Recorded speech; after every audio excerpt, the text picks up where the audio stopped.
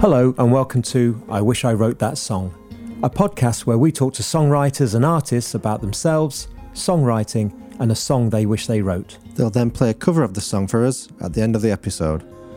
I'm Keith Wyatt, one of the founders of Indie Kitchen, an acoustic sessions website and a small record label based in Cornwall in the UK. And I'm David Glover, a writer, record producer, a musician and owner of Tesla Studios, a recording studio in Sheffield.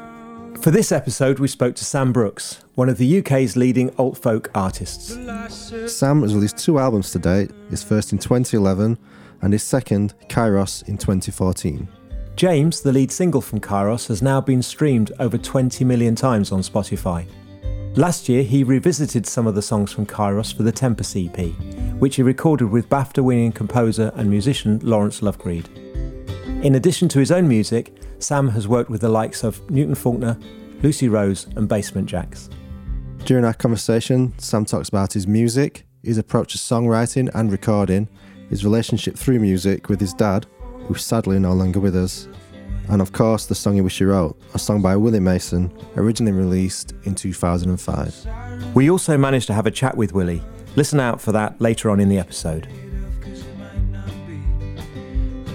Head over to our website at iwishIwrothethatsong.co.uk for playlists and more information about the music, artists and books discussed in the episode.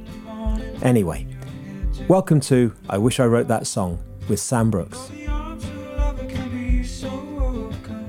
So hi Sam. Hello. Hey Sam, how you doing? Very, very good. Very, very good. What have you been up to? I have been, went for my one bit of exercise today, very early this morning. Went for a cycle ride, went along I live in Bristol, and you can go along this cycle path all the way to Bath. And so I went to Bath and back this morning. Oh, wow. And it was it's gorgeous. And then just been doing a bit of recording at home and doing some videos for YouTube at the moment. So I'm just agonising, another thing to get stressed about in terms of finessing the video as well as finessing the sound. Anyway, but yeah, it's been a good day. The album's sounding really brilliant, by the way. Yes, thanks, Keith. Where did you record it? I recorded the album in Frome at the Bert Jansch studio. Oh, wow. Yeah, the Bert Jansch Foundation kickstarted this sort of funding to get the place sorted. Then they got some lottery funding, and yeah, it's a lovely space. They haven't got a desk in there, but you kind of have to sort of Insta studio, as we like to call it. Bring your own studio in. Oh, great. Are there loads of tasty guitars being in Bert's name? No, there's not. I mean, it literally is a bit of a shell, the space. Right. Which for us was really great because it meant, you can make it your own space. Yeah. But it was quite nice to do that with Don Monks, who engineered and produced it. So we approached it as a trio, and then I was lucky enough to have Ethan Johns come down and play on 2 tracks as well, which was it was crazy. I mean, yeah, I was really nervous. I mean, he'd probably say, "What are you nervous for? I'm coming to play on your record."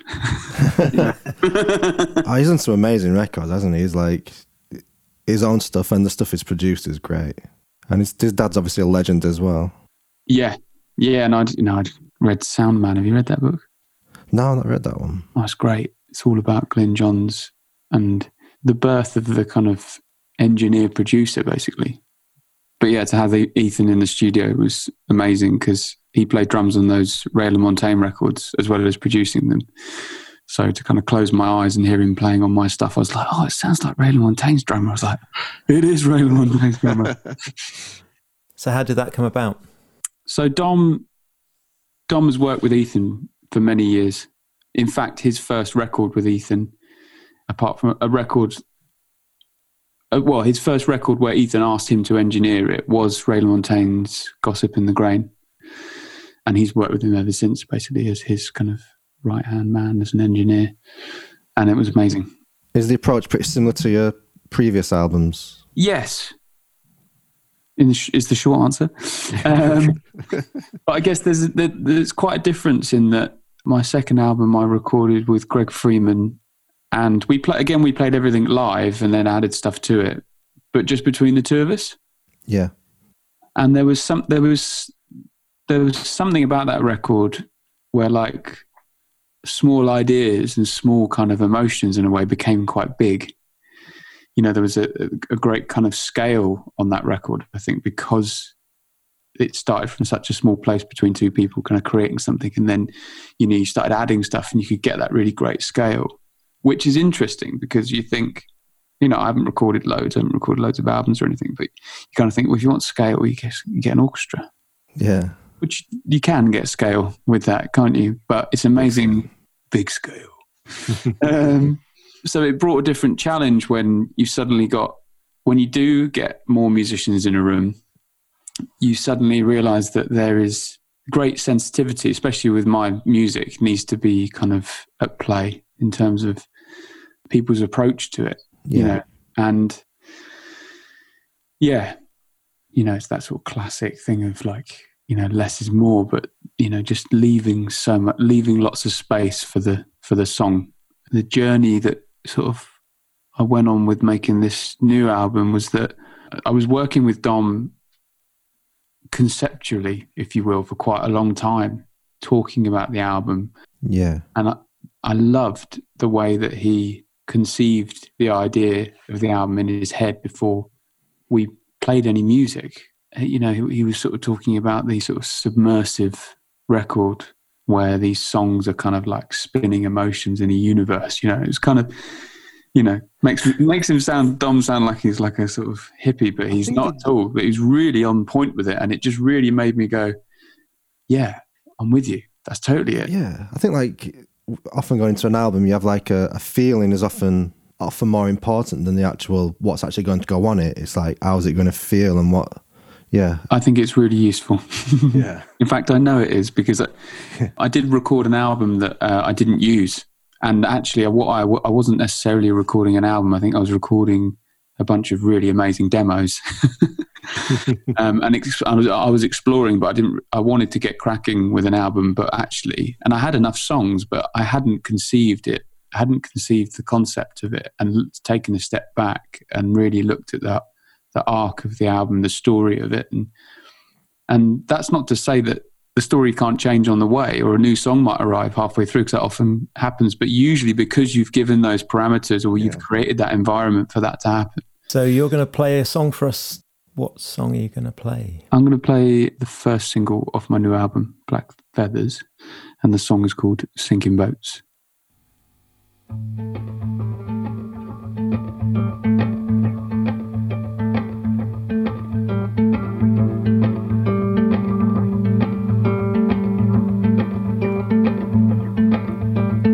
I do not know where you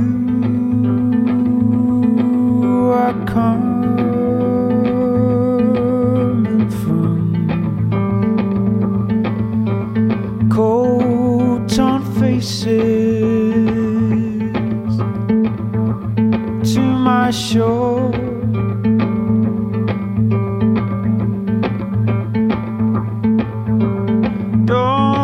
Turn away from what you see.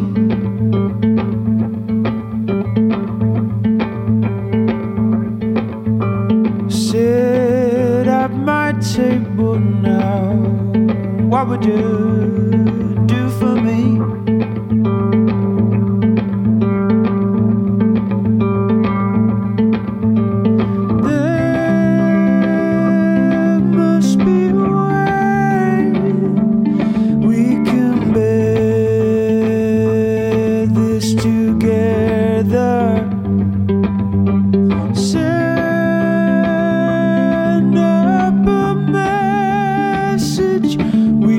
Here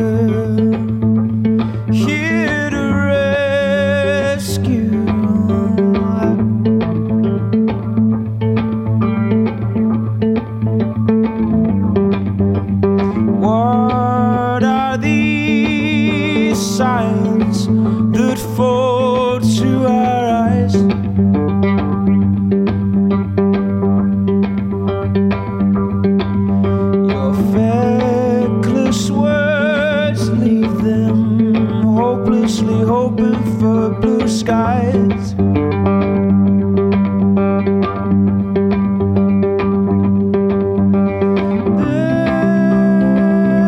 There must be a way we can bear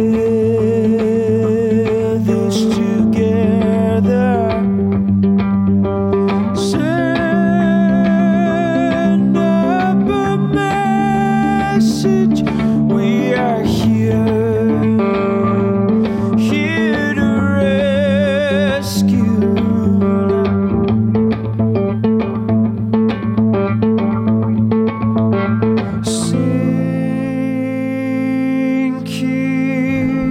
Sinking boats are safe for a while. Go tell your children not to do what we have done. Sinking boats are safe for a while.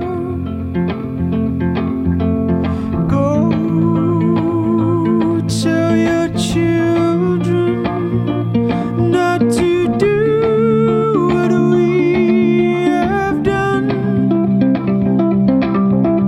Can't you see the damage we have done? Capsize the innocent, no home for them to run. Can't you see the damage we have done? Capsize the innocent, no home for them to run. Blue waves run red tonight.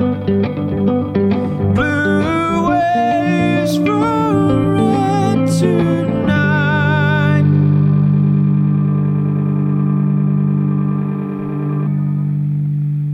Thanks, Sam. That was good. Beautiful. So how did it feel, having gone through the process of recording Kyros, to revisit those songs for the Tempest EP? That was interesting because it's kind of reminded of, I'm really into this series on Netflix called Abstract. You heard of it? No, I'm going to write it down It now. talks about creativity, and there's a German illustrator on there who talks about how when he kind of hit early 30s, he felt like he became a bit stagnant with his ideas, and he felt like he wasn't coming up with anything new, and he needed to kind of, he sort of forced himself into this position where he would have to get back into the practice of creativity and playfulness by saying to himself, I'm going to draw something every Sunday, and then I'm just going to release it into the world and wash my hands of it, basically, you know. And that allowed him a bit of freedom, as to be like, well, I'm going to have to, I've committed myself to doing that every Sunday. And so I can't kind of spend too much time on it, basically. But what he realized was that over time, that he started as a creative artist, drawing stuff. And he felt that he looked back on that time and he saw himself as a careless artist. But he's now become this ruthless editor with all this knowledge that he's gained over time, and like all the songs that he's learned of others, or sorry, not songs, but in, you know, my context or whatever, maybe. And you've got all these, you know, these thoughts coming in, stopping you, really stifling your creativity as you get older. But he realized that he needed both of these things. He needed that careless artist, and he needed the ruthless editor to create like the kind of stuff that he was creating. But he needed one at a time in the room. So there's a long way of sort of basically saying, when I came back to revisiting those songs, it was interesting because my kind of ruthless editor was like, ooh, it's a long time since we listened to these songs. Maybe we could like change them and, you know, and do all these kind of different things to them. Yeah. So I actually really enjoyed sort of stepping back into that time of when I wrote those songs and recorded those songs with Greg, and got back into the freedom of mucking around with those ideas with somebody new, but also with a bit of knowledge in terms of like, well, maybe we could just, I don't know, do a more concise arrangement. And I found that I managed to, well, I think anyway, especially with Numb, kind of do an arrangement that I was like, oh wow, that's almost more concise. So 3 albums in, do you think your songwriting the actual songwriting process has changed at all? Most of the majority of the record was fully written, before going in. And actually, one of our kind of constraints was time because of money. Basically, we couldn't spend 6 months in the studio trying ideas out. So it was actually quite important for me and Dom to be like, okay, the song is great and is king. Now all we've got to do is screw it up. Do you have a usual kind of approach to songwriting? Will one thing come before the other? I wouldn't say I have a usual approach. I kind of feel like I keep the door open for anything to kind of send me down that path of writing a song. But more often than not, I'd say that what I feel is my best songs, or the songs that have kind of stand the test of time in terms of me playing them over the years, have been the ones that there's a spark, a kind of creative spark, if you will, that like when that first lyric or that first sound comes out of your mouth when you're playing a particular note or chord or whatever it might be, or a texture, creating a texture, it seems to unravel quite quickly at that point. At least I find that, at that moment I often get quite a lot of imagery, like I see things almost like a little film playing out in my head. Yeah. And that helps me to kind of start to create this kind of narrative, as loose or as formed as it might become in that early stages. And I try to sort of give it the time and space to build a house, if you will, so that even if not all the rooms are painted, because I've got to be somewhere in 20 minutes or whatever it might be, or something, or it's just like I can't finish it today. I'm not feeling it totally, that I've got enough to kind of get back into, and I can, switch the lights on and be like, oh yeah, this is what we're talking about. It's interesting. I think songwriting is such an amazing thing, and I feel like everybody's got a song. I work for a charity doing music workshops every year, and I'm kind of the songwriting person, mentor, whatever you want to call it. That's Click Sergeant. Click Sergeant, yeah. Click Sergeant charity. And I just think it's amazing what people have got to say when they start digging around. And, you get a lot of people sort of talking, like you go to songwriting seminars and people want to know how to write an amazing song. But it's like, it's not about writing amazing songs, it's about writing your song. Yeah, the honesty. Honesty is often really important, isn't it? It's like something could be a cliche, but if it's honest and it's your cliche, then it's not even cliched anymore, is it? It's got to be honest in how you feel and what you're writing, I guess. Yeah. Do you write about yourself, or do you often use characters? Is it always from your perspective or about you? Or I don't think I've ever really created. I'd never really created a character and then kind of put myself in that, or taken a real life situation and created a full blown narrative out of that.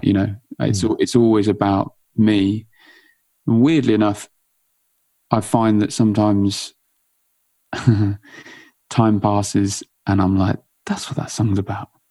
Yeah. Even though I've gone through the process of, like, I know the feeling and I see the kind of image narrative, if you will, and it plays out in front of me and I write about it and I get it. I think I know what it's about.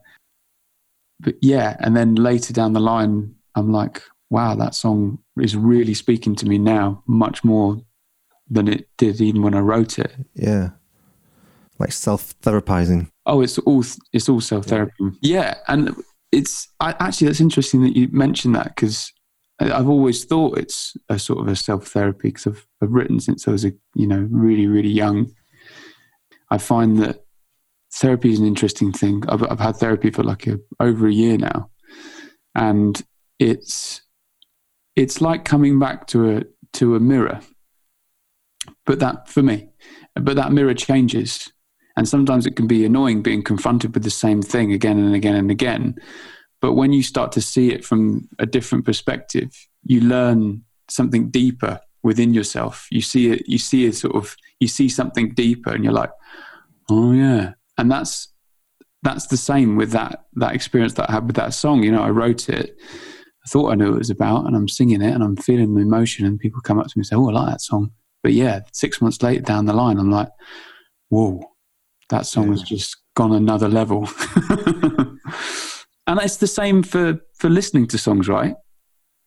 Joni Mitchell's A Case of You.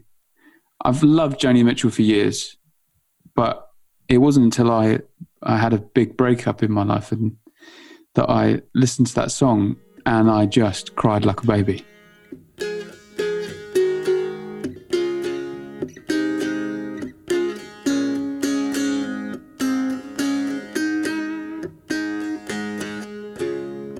Just before our love got lost, you said, I am as constant as a northern star. And I said, constantly in the darkness, where's that at? So what's the album going to be called? Black Feathers? The album's called Black Feathers. It's one of the songs on the record. And actually, going back to what you said earlier about the overall feel of the album and the whole, not necessarily the concept behind the album, but almost the whole kind of ambience of an album, it does just sound, without sounding like a fan, it does sound brilliant. It's just such a lovely sounding album. It kind of be almost ignoring the songs within it. It's just the overall feel of the album is really luscious or warm. It's, really lovely sounding album. Cheers, man. Yeah, that's definitely down to, Dom did a great job. And just the processes of watching him work, capturing sound and creating that atmosphere in the studio for that to happen. Because like I said before, it's definitely, it's a pretty deep record, for me, that record, because it's kind of all about sort of grief and loss. It's like a meditation on grief is kind of where I've come to with it. And it wasn't until I met Dom, until I started talking to him about it, that I realised that he was the right guy for it, and that actually I needed somebody to really handle the whole thing with a lot of care, and right down to just the way we spoke about it, to the sound that he sort of managed to capture. So this podcast is called I Wish I Wrote That Song. Which song do you wish you wrote, Sam?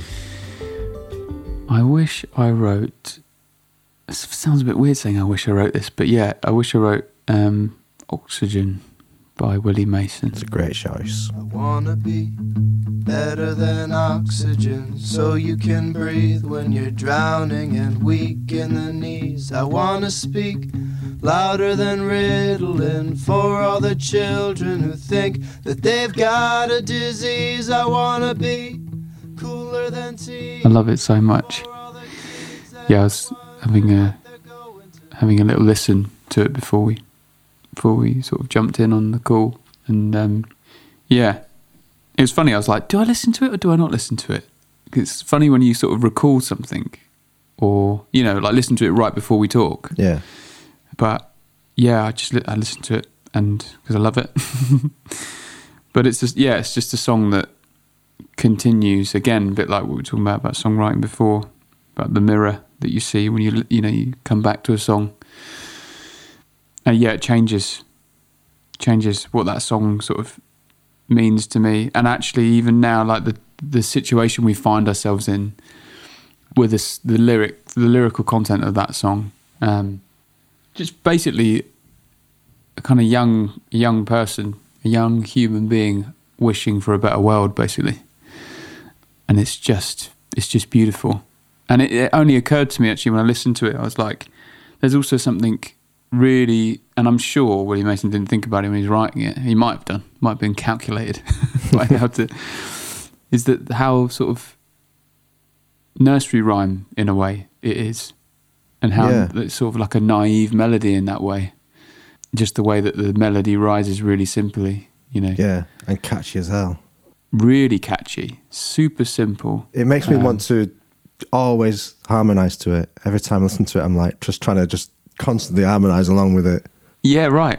I know what you mean. It does something different to it, doesn't it, when you harmonise to that song? Yeah. And obviously, I'm going to play a version of it.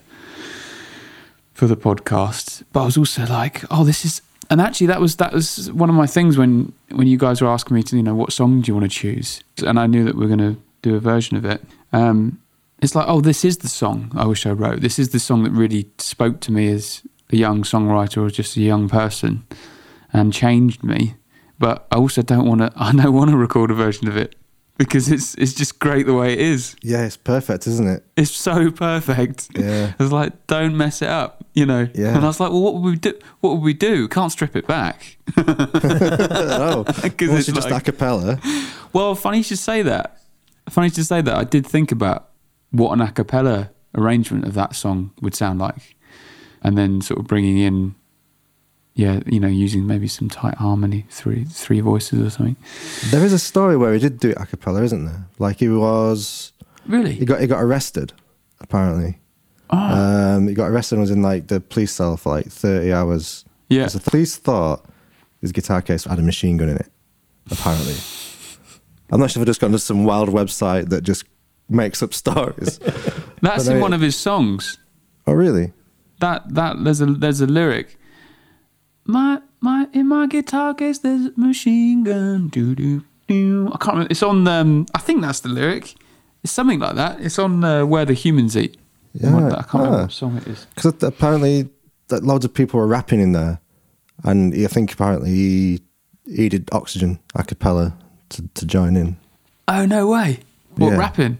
I guess rapping or just speaking it out. Better than Oxygen. You don't have to do your version now, do it later. Oh, okay, fine. Is that what you're going to say? That's a conclusion. You're going to wrap it. He's an he's a cool guy. Have you met him? Yeah, I have met Willie. So I used to live with a guy, lovely songwriter called Pete Rowe, who also played in a few different bands. He used to play with Laura Marling. And when I was living with him, Willie was doing a tour and he needed a band. And so Pete was playing guitar for him.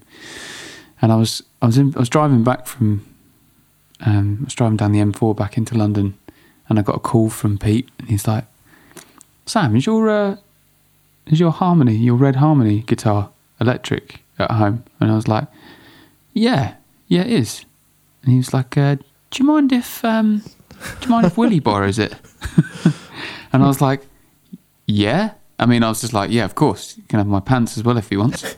He's like, I was like, why? Why does he need my guitar? And he's like, well, he just got his guitar stolen from McDonald's. I was like, what? Willie Mason, A, got his guitar stolen, but B, he was in McDonald's. Like, what? That doesn't really make sense. Apparently, he went to McDonald's and he had, I think, he's sponsored by Gretsch. So Gretsch had given him a guitar, and he was probably ordering himself a burger, put the guitar down, turned around, and it was gone. So I was like, look, as long as he didn't get my guitar nicked, then he can borrow it. But then, just like a real fanboy, I followed him on Instagram, and every gig I was looking at pictures of Willie Mason playing on stage, playing my guitar. And How long did he have it for? He had it for a whole tour. Oh, wow. Most of the tour, actually, because I went to see him play at the Scala, and he wasn't playing it there. He was back on the Gretsch. But yeah, he gave me a copy of the record. That was the Carry On tour, that record that he did with Dan Carey. Signed it and said, thanks for lending me the guitar, But yeah, I was so nervous talking to him. There's not many people that I feel like, get sort of starstruck. But he's one of those people. Yeah. Especially because he kind of sings the way he talks. Yeah. That's like Oxygen is quite a narrative kind of vocal delivery, isn't it? Kind of, quite almost talky and simple, like you say. So to hear him just go, hey, Sam, I was like, oh, hey, mate. Can you be my best friend? Like my real best friend.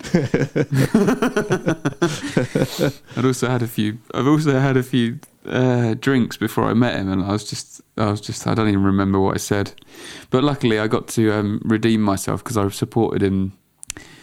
Was it last year or a year before last? He came to Stroud in Gloucestershire, and mates of mine were putting on the gig, and I supported him there. And then I ended up bumping into him at a couple of festivals that summer, and he kind of actually came up to me and tapped me on the back and was like, "Hey man," like that, and I was like, he remembers me. But no, he's a real sweet guy, really sweet guy. To the reality, happiness is at stake. I wanna hold up my head with dignity. Proud. So when did you first hear it, and why is it ended up becoming your choice of song? I remember I was probably, I can't remember exactly how old I was, maybe 16, 17. And I was living at my dad's, and I was sleeping. I used to basically sleep in the living room on this sort of fold-out bed from the sofa. But it meant that like I spent a lot of mornings just not really getting out of bed because it was the sofa as well. So if Dad went to work, I'd just sort of stick the telly on because it was the living room. You know how it is, to the ashtray from the night before. And it was on, I remember digital television was sort of in its infancy, and there was, if you sort of went backwards from one, you'd get all these really weird channels, but one of them was like a weird music channel. And you get all sorts of like urban music on there, and it was really random, and sometimes I'd stick it on. And Willie Mason's Oxygen came on, and it just stopped me dead in my tracks. I was just like, what is this? You know? And it was just like, every word was resonating around my head, and I was just like, wow. I guess it seems to just sort of awaken something in me. It's like, I want to write music that just did that experience that I just had from listening to that. I would like to share with people and see whether I can do that, where people listen to my stuff and go, wow, yeah, I really enjoyed that. I had that, you know. Yeah. And also, it was the only artist that, like a modern artist at the time, I guess, or a new artist, where like my dad used to listen to things that I would listen to and be like, yeah, it's quite good. But I remember buying the CD of that album, and I had it on, and he came home from work and he was like, what's this? And I was like, oh, it's this guy called Willie Mason. And he's like, oh, turn it up. And he sort of come in and listened to it, and he was like, this is amazing. You know, and it was really amazing to suddenly share this sort of, you know, yeah. And it's weird actually, because me and my dad shared a lot of music together, but I don't think it was ever that way round before. It was never me going, or him listening. Check this out. Yeah. Well, I didn't even say check it out. He actually pulled his ear into the room, you know. It was like, what's this? And he fell in love with that album. And we actually went to see him play at the Union Chapel together, me and my dad. And we didn't really go to that many gigs together and stuff. So it was, for many reasons, Willie Mason's my favourite artist of all time, I think. But that song and that album, especially because of that connection as well with my dad. It made you want to write songs. Were you writing songs at that time? Did it just focus that you've almost found a reason to write songs, to actually speak to people like that? Or was that what kicked you off in writing songs? I had been writing songs, you know, before that. My dad actually recorded me when I was little. I've got this recording of me. Actually, he did record me, but I also started recording myself on this little cassette machine, probably when I was about 8 or 9, just coming up with these kind of weird little concepts of songs. One was called Crying in the Rain, which I thought was pretty deep. Little emo kid. Yeah, man. But then I also wrote a song about relegation in the Premier League, when it probably wasn't even the Premier League then. We could actually find out the date, because it was Middlesbrough and Nottingham were the two that went down, and it was back when only 2 teams went down, and the chorus was Middlesbrough and Nottingham were not the favourites to go down, and that was Have you self-therapized from that song yet? No, yeah. Always the underdog. That's what I take from that. Yeah. You know. So yeah, but it just had an effect on me in terms of, like, I'd never heard a song like that before, with lyrics that resonated with me on a kind of conscious and probably unconscious level. And that's, I suddenly realised, that's the sort of song that's the way that I would like to speak within my songs from a personal point of view. Has anyone ever said to you that one of your songs had a similar effect on them? I think, I guess one song in particular seems to resonate with people on that kind of level, I guess. My song Numb, I got a message from a girl who was... No, it's on YouTube. I think it was on YouTube. And she said, I was having a panic attack and I was looking for something to calm me down. And your music video was on my recommended. And I just hid it. And she said, I have my headphones on and it just calmed me right down, and it's like little moments like that where it's like, wow, that's amazing that you found it at that opportune moment and it could help you in that way.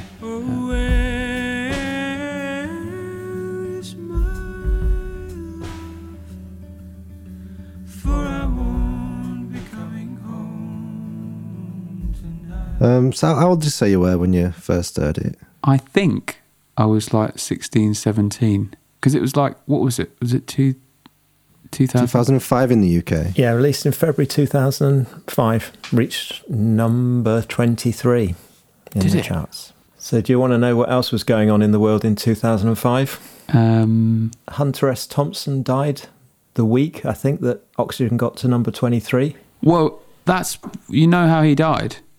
Well, that is also the week that Bush got re-elected in America, because Hunter S. Thompson shot himself when Bush got re-elected. Oh, really? Yeah, because of that. He was just like, apparently he had made a commitment to himself. He's like, if that guy gets re-elected, I'm shooting myself. Do you think Oxygen was written because of the political landscape in America? Do you think that was an answer to it?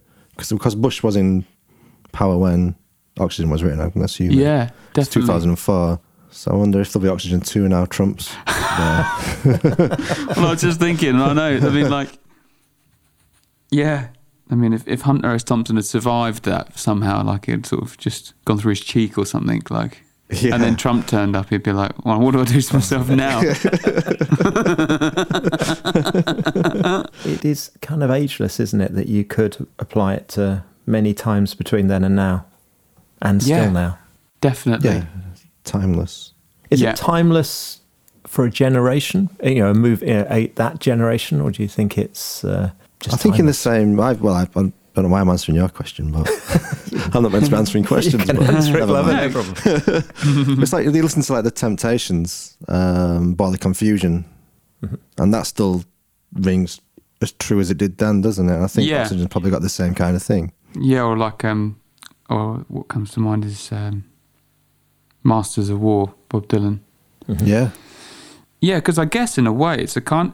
Well, actually, that's the interesting thing about it. It's not a protest song, is it? No, not a protest song, but it does... It's self-help almost, or being better yourself, isn't it? It's not about protesting to that. It's about kind of being better than it. Which is interesting, isn't it? Because it's almost like the problem with... I think my problem as well with a lot of protest songs, like, because I wrote this song about the refugee crisis. Actually, no, that song was about the uprising that kicked off in Libya. Yeah. And people were like, oh, you've written a protest song. I was like, no, I haven't written a protest song. I've just written my perspective on a situation.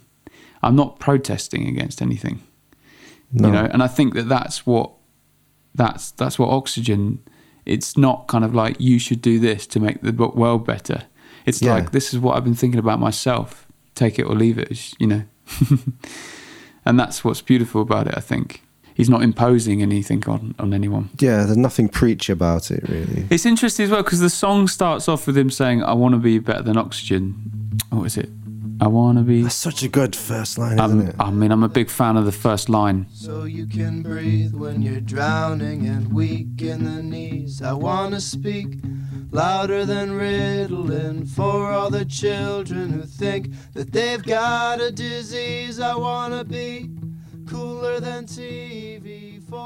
Usually, sometimes when I think I've written a good song, I then kind of go, but if the first line's not that good, then... I'm like that, like when I'm comping vocals. Like, oh, yeah. to spend most time making sure that at least the first line has to be really on it and really cut and really grab you in the right way. Yeah. And then the rest is, I don't even care about the rest. No. Comp it yourself. Well, the it's first funny. line has got to be right. It's got to grab you more, like, you know. It's super important. That reminds me of a songwriter. Making Plans for Nigel. Who did that song? XTC. XTC. That was Andy Partridge. Andy Partridge. Thank you. Yeah. I had a couple of conversations with Andy Partridge on the phone and talking about songs because he was a friend of mine, and we were just having a bit of a chat about songwriting. And he was talking about, like, you know, when he was writing songs, he was like, why were the Beatles so great? You know, because a lot of people are like, well, let's study the Beatles and then we'll be able to write good, you know, great songs. But he was like, well, hang on, who are the Beatles listening to? Yeah. You know, what made them great? And he sort of listened to the big band era, you know, of like the Frank Sinatras, and, you know, and at that time, you know, all the record labels were saying, well, we've got to get to the chorus because that's the big bit, you know, and that's the bit that everyone's going to remember. But you've only got 30 seconds to get there, you know. So just put some filler in the front and then, you know, big bombastic hooky chorus and we've got a hit, okay? Great. But he was like, well, no, those songs were golden from the word go, you know. That first vocal that came in, you know, is got to floor you. It's got to, like, knock you off your feet, you know. Otherwise, you know. He then went on to explain to me, he was like, you know, look at all the songs that have got a chorus. Have you heard of this? It's like a verse chorus, is it? Verse chorus, yeah. Yeah. And I was like, oh, this is golden. I was like, pray tell, you know. And then he started chatting about all these songs that I'd never heard. But then I started noticing it in other songs that I love as well. And I was like, oh man, look at all these, like the Lars, There She Goes, classic chorus. Yeah. There's no, I mean, that's all it is. Well, I guess like on Oxygen is the chorus, the On and On It Goes bit. Is that the chorus, would you say? Yeah. Good question. Yeah, it's almost like a kind of... it's just a shift, isn't it? But is the shift the chorus? I don't know much about classical music or like in terms of movements and stuff, but that song feels like a different... It feels like that moment is almost like a kind of a calm... not a calm in the storm, but what am I trying to say?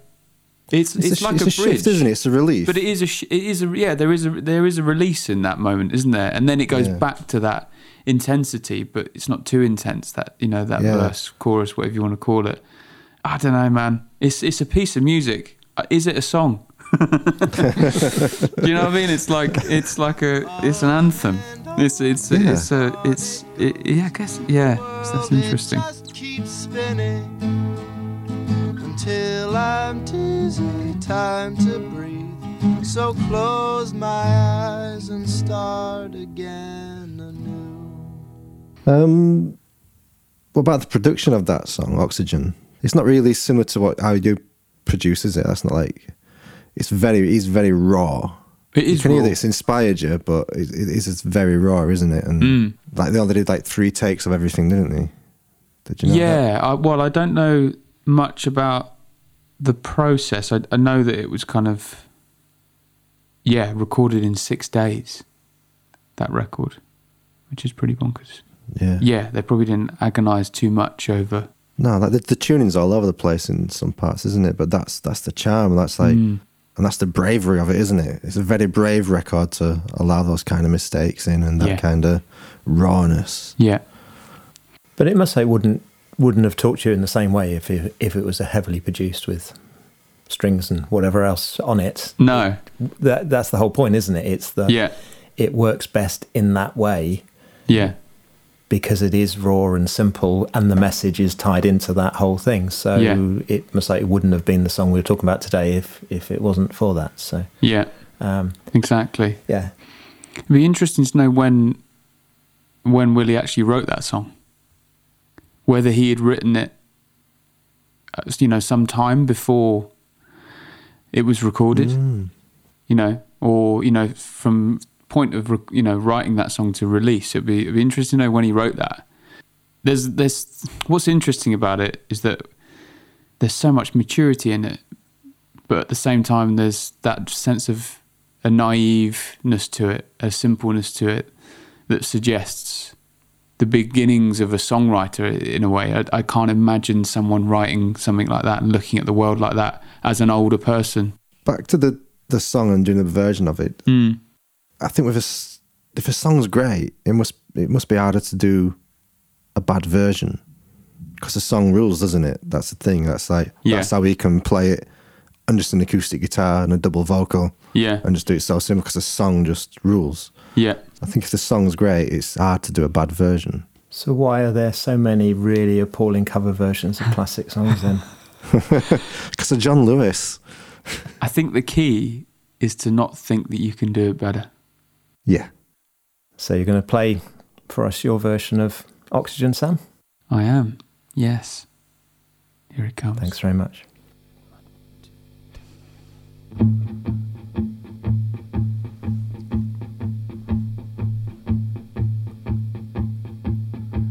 I wanna be better than oxygen, so you can breathe when you're drowning and weak in the knees. I wanna speak louder than Ritalin for all the children who think they've got a disease. I wanna be cooler than TV for all the kids that are wondering what they're going to be. We can be stronger than bombs if you're singing along and you know that you really believe. We can be richer than industry as long as we know that there's things that we don't really need. We can speak louder than ignorance, 'cause we speak in silence every time our eyes meet.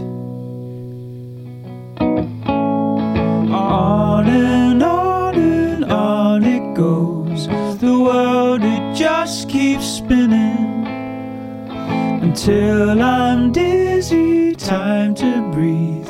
So close my eyes and start again anew.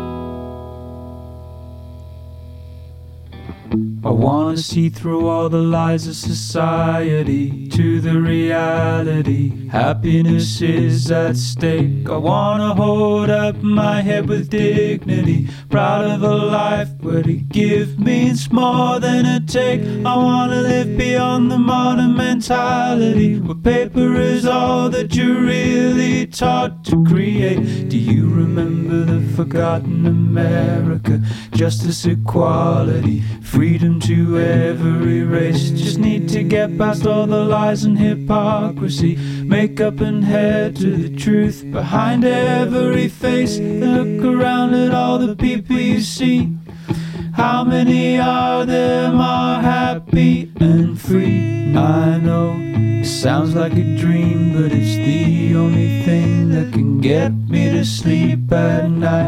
And I know it's hard to believe, but it's easy to see there's something here isn't right. I know the future looks dark, but it's there that the kids of today must carry the light. On and on and on it goes, the world it just keeps spinning until I'm dizzy, time to breathe. So close my eyes and start again anew. If I'm afraid to catch a dream, I weave my baskets and I float them down the river stream. Each one I weave with words I speak, to carry love to your relief. I wanna be better than oxygen, so you can breathe when you're drowning and weak in the disease. I wanna speak louder than Ritalin for all the children who think that they've got a disease. I wanna be cooler than TV for all the kids that are wondering what they're going to be. We can be stronger than bombs if you're singing along and you know that you really believe.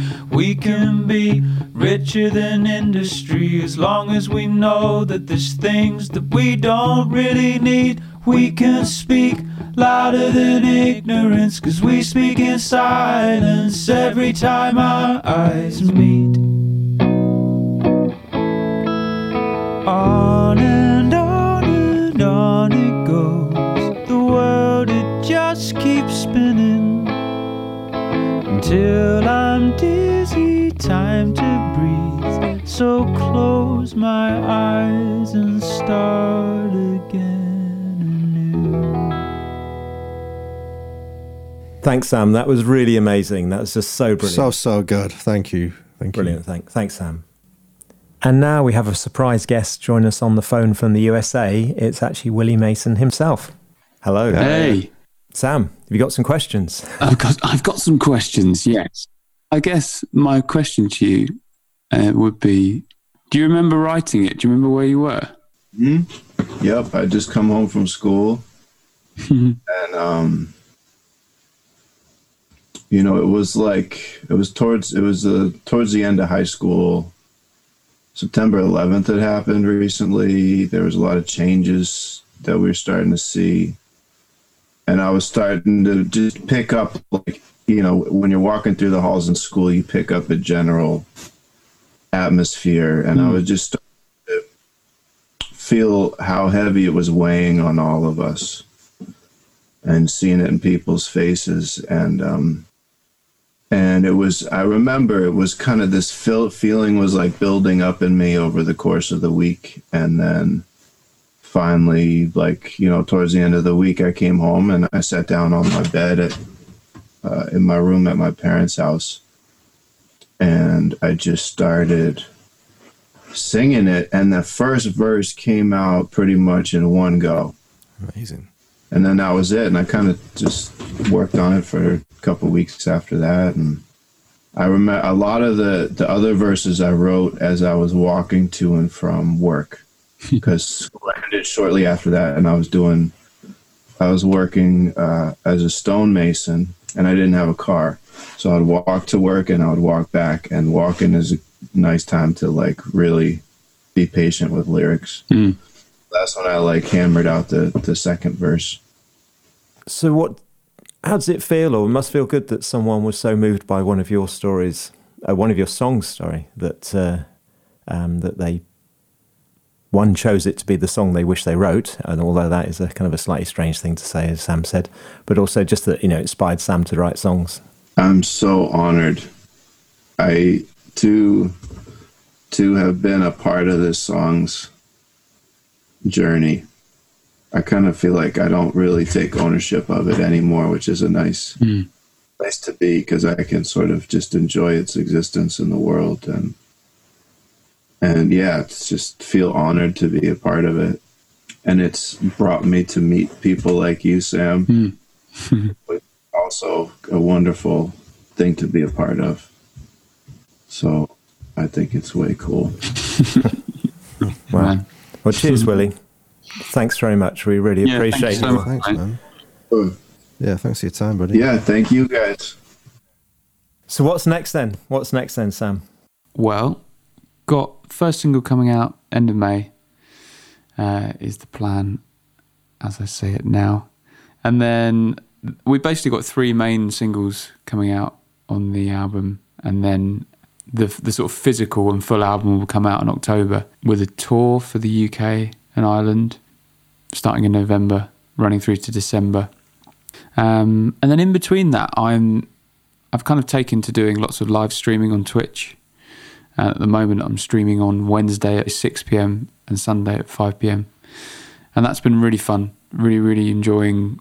Just it's much more kind of looser in a way than your traditional gig, because I'm sitting playing songs, chatting to people, Someone might be like, can you play this song? And if I kind of know it relatively well enough, then I'll crack out a version. Or I'll say, I'll tell you what, I'll learn it for a stream in the future or something like that. So that's been really fun.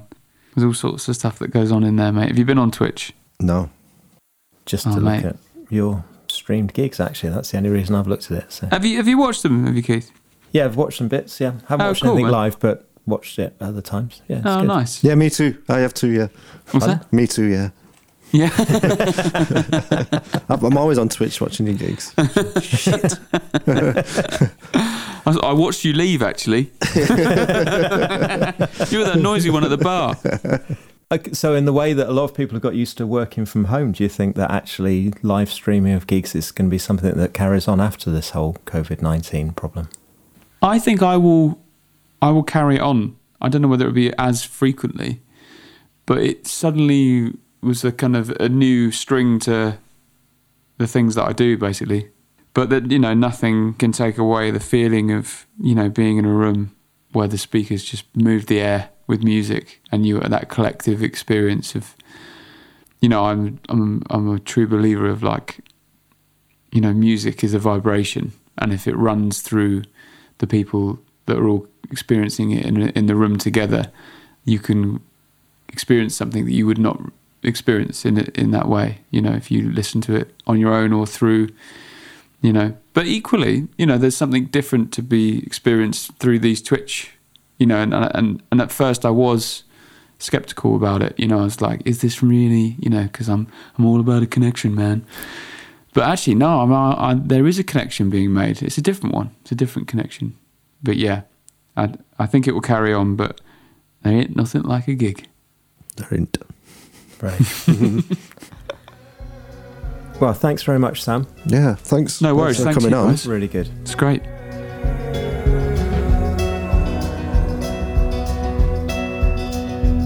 I'm Sam Brooks, and you've been listening to my episode of I Wish I Wrote That Song, featuring Oxygen by Willie Mason. The hosts were Keith Wyatt and David Glover. If you've enjoyed this episode, please leave a review with your podcast provider, share it with your friends, and shout about it generally. Leave a good review. It's fucking awesome. Tell everybody how fucking awesome this podcast is. If you've enjoyed this podcast,